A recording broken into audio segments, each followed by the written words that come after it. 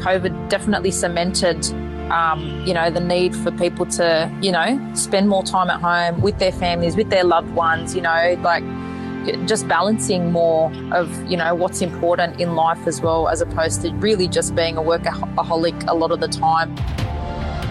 This is the Deep in the Weeds podcast. I'm Anthony Huckstep. It's hard to fathom, but it's been almost 2 years since we last caught up with Sharon Saloom, who at the time was running award-winning Almond Bar and Three Tomatoes Cafe with her sister. So much has changed for so many since 2020, including Sharon. Sharon, how are you going? I'm very well, Anthony. How are you?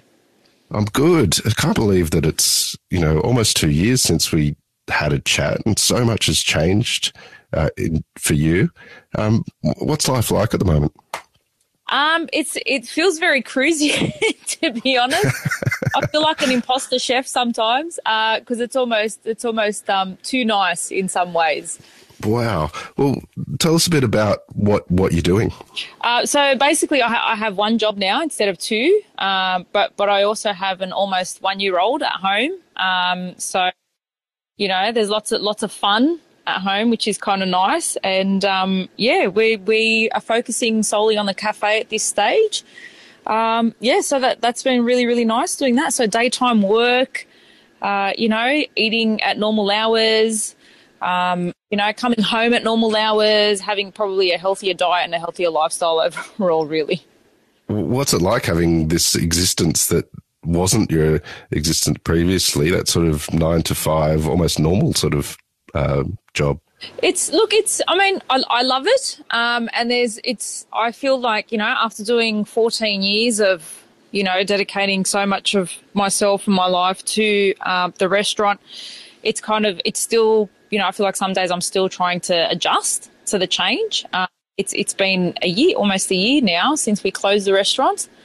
And I just feel, there's still some days where I look out the window because I could see the Anzac Bridge from our place, and I look out the window and I just think, on a Saturday night, and I'm like, I was never standing somewhere looking outside a window on a Saturday night unless it was a pass, You mentioned it's been a year since closing Almond Bar. It made such an amazing impact and was such a huge part of your life and all the people that dined there as well. Take us back to that time and that decision and of closing it. It was bittersweet in many ways. It was sad because we couldn't kind of have a proper farewell. The lockdown had just started, 2 weeks prior to us closing. And so we had to do takeaway, I think, for the last week or two. And it was kind of sad in that way that, we had put so much of our, literally sweat and tears. I'm not going to say blood because, there wasn't any blood, but there was definitely sweat and tears, into it. And, to kind of just go, okay, we're closing the doors and that's it. Not being able to kind of say bye properly was a bit sad.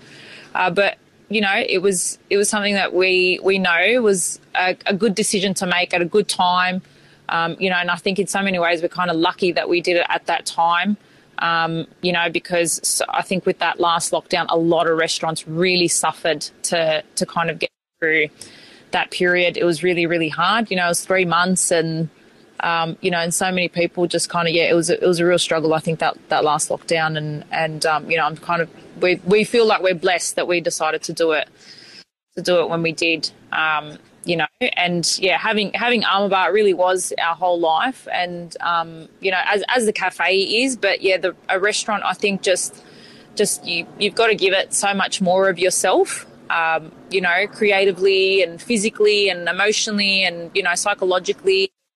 It's a cafe, you kind of come in the morning and, you're there till the afternoon and you go home, and in a little bit of a way you can kind of switch off a bit, but a restaurant is you wake up in the morning and it's on, you're on from morning till night, and it's like that every day that you're open, so you do put a lot of yourself into it. So, letting go of that responsibility is kind of good in a way, and we knew it was a good time to do it. Almond Bar opened the door for so many people to Syrian cuisine, and your take on it as well. Do you have any fond memories or stories from that time, looking back at your experiences with Almond Bar? Yeah, look, there's many, Anthony. Like, I think, we had such amazing opportunities that came up for us at that restaurant. At the restaurant, and it was just it was pretty amazing. I think there were quite a few things. Obviously, one big one was being able to publish the one and only Syrian cookbook in Australia was a big thing. And being able to write Syrian recipes on there, that was nice. Doing that, having that opportunity. Going to Denmark for the Copenhagen Food Festival a few years ago, that was really cool. Being able to do that and going to the MAD Symposium. As well, and seeing lots of Aussie chefs there too, and and being around that, and meeting lots of people through the restaurant. We'd have some really cool people come through, and a lot of guys from the industry came through, and and it's funny, there were a couple of guys that came to the cafe the other day that have been quite successful with kind of promoting Middle Eastern food and stuff recently, and they came to the cafe and they were like, you and your sister really opened the doors for us, and really paved the way and started, and it's nice to hear that, because you don't really think about having that effect on people, or kind of creating that, and that's what we wanted to do. We really wanted to change people's conception of Middle Eastern cuisine, and really gain a respect and a love for it that we kind of felt was missing as we were growing up. So, to kind of hear and see, that from people, and, and how Middle Eastern cuisine has changed. There's so many Middle Eastern restaurants now. It's unbelievable, and so, some that are quite fine dining and really beautiful. And, and that's just, makes me feel proud and happy that, we were able to be a part of that too. As you mentioned a bit earlier, you've become a parent as well since we last caught up. Well, what's that been like?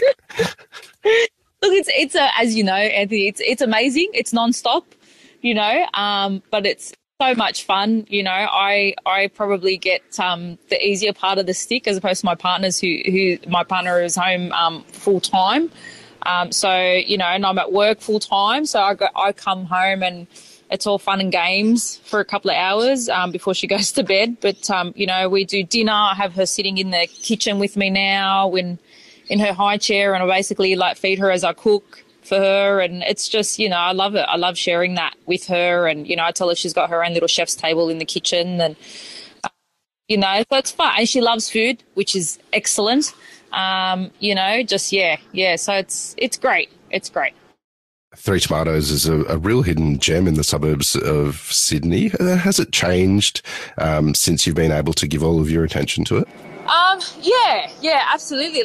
There's lots of things that have changed. I've been able to kind of create more here, as opposed to feeling like a bit stretched between two places. And, you can only stretch your creativity so wide as well. And, Carol and I will both, we're both really the type of people that want to work in our businesses, not just on them. She does a lot of work on the business, and I try and do a lot of work in the business as well. But, we're really hands-on and really, try and keep it that way, because we think it's really important to put, our kind of touch and our love for it in there. And I think people see that too, and our customers see that. But yeah, it's definitely been different, since we've been able to be here full time as well. Is there more of a Syrian offering there now that you're there full time? Yeah, definitely. It's funny. We tried to keep it mixed for so long, and then I was just, and then I just started noticing every time I would put, like a Middle Eastern dish on the menu, or a Middle Eastern special on, or something different, it did so much better, than trying to do something else. And so, it's made me realise that I should probably stick to, what people know us for, and, and create more of that stuff. But, and being able to do the things that we grew up with, that my mum did as we were growing up, like doing the olives and selling those, and making, pickled eggplant and all the pickles and stuff that we would make, you know, growing up with mum, and, you know, being able to make all of those and offer those to people, and, you know, and yeah, having that, you know, available is nice. And I think, yeah, like I said, I tried to do a mix, but yeah, at the end of the day, it was, you know, the Middle Eastern stuff that seems to go better, I think. How do you feel about, you know, you came from a world of restaurants, and you have just the cafe now, and you've got such a different work-life balance. Do you see yourself going back into that restaurant world and working nights, or is, you know, what sort of path are you on? Well, it's funny you say that, because we actually applied for our liquor license recently at the cafe and got it. Wow. Yeah, I know. And so we're actually doing a pop-up dinner on the 2nd of July here, and it sold out within 2 hours. So within 2 hours, we had out completely. It's kind of, because Carol and I had said, you know, I said to her, you know, there's something about the nights that I miss, you know, just the service and the different style of food, and, you know, and she said, yeah, I miss, you know, the rush of it and all that kind of thing. And so we went, okay, let's apply for a liquor license and do a, you know, a pop-up dinners. And so, yeah, slowly getting back into it. Not every night, not every week, but here and there we'll definitely do it, because I think there are elements of it that we love, you know, like the creativity that you kind of reflect on a menu in a cafe is very different to a restaurant, you know, and people's expectations in a cafe is very different. You know, what someone's eating for breakfast and lunch is going to be very different to what they want at a sit-down restaurant for dinner. And, you know, and it's nice to be able to really like pull out a lot of ingredients that I wouldn't normally use, obviously on a breakfast and lunch menu, and then to be able to do that for dinner is, yeah, it's nice. I've been slowly getting to the menu. I'm a bit nervous, but yeah. Both Almond Bar and Three Tomatoes sort of were hubs of the community, but in different ways. Do you feel a difference being in the sort of suburbs as opposed to when you're in Darlinghurst with Almond Bar? Yeah, it's absolutely very, very different. I mean, you know, we grew up in the suburbs, and so this is normal to us. You know, being here, it feels a lot like home, I guess. In Darlinghurst, it's, you know, it's so close to the city, and it's so, you know, so full on and crazy, and you still meet a lot of people. You know, like I still went and catered a job for a customer as a customer of ours from Almond Bar on the weekend. I went and did a job at their place. You know, so we still have the connections there, and, you know, still keep in touch with our customers from there. You know, a lot of them, and quite a few of them have come to the cafe as well. But yeah, there's definitely a difference. But we always try to create a community at the restaurant, you know, by having the big Syrian barbecue and, you know, events and functions on that the community could kind of come together for as well. Unfortunately, COVID kind of ruined a bit of that. You know, but yeah, it's also different at the cafe because you're seeing people every day. You know, you get to know them, their families, when they're going away, their kids, what schools they go to, you know, like you get to know everything about them because these are people that you see every single day of the week as well. The last couple of years have been an absolute whirlwind, and you've had so many changes as well. Has it changed your approach to hospitality or what you want to get out of your career? Yeah. Look, I think for a lot of people in the industry, it's made them realise that, you know, we definitely. I think the last few years, Anthony, the industry has realised that there needs to be more of a work-life balance. You know, you constantly hear of like, you know, tragedies with chefs and, you know, hospitality, you know, restaurant owners and stuff where it's quite full on. It's a massive effect on your mental health and your physical health, and can be such an unhealthy lifestyle in, you know, so many ways. And, you know, but I think COVID definitely cemented, you know, the need for people to, you know, spend more time at home with their families, with their loved ones, you know, like just balancing more of, you know, what's important in life as well, as opposed to really just being a workaholic a lot of the time. And, you know, I think having a child is what definitely did that for me as well. You know, I was absolutely obsessed with my work, and as most chefs are, I think. You know, but yeah, as soon as Zofia came out, I was just like, that's it. My whole life just turned around, and, you know, it's like you look forward, you're so excited to go home, and you're so like, you know, it just changes a lot for you as well.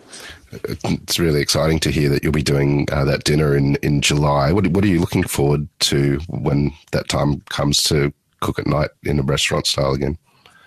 It'll be interesting because we're doing 2 sittings, and the first sitting will kind of have a family friendly menu as well. So it'll be interesting to see how I can kind of adjust.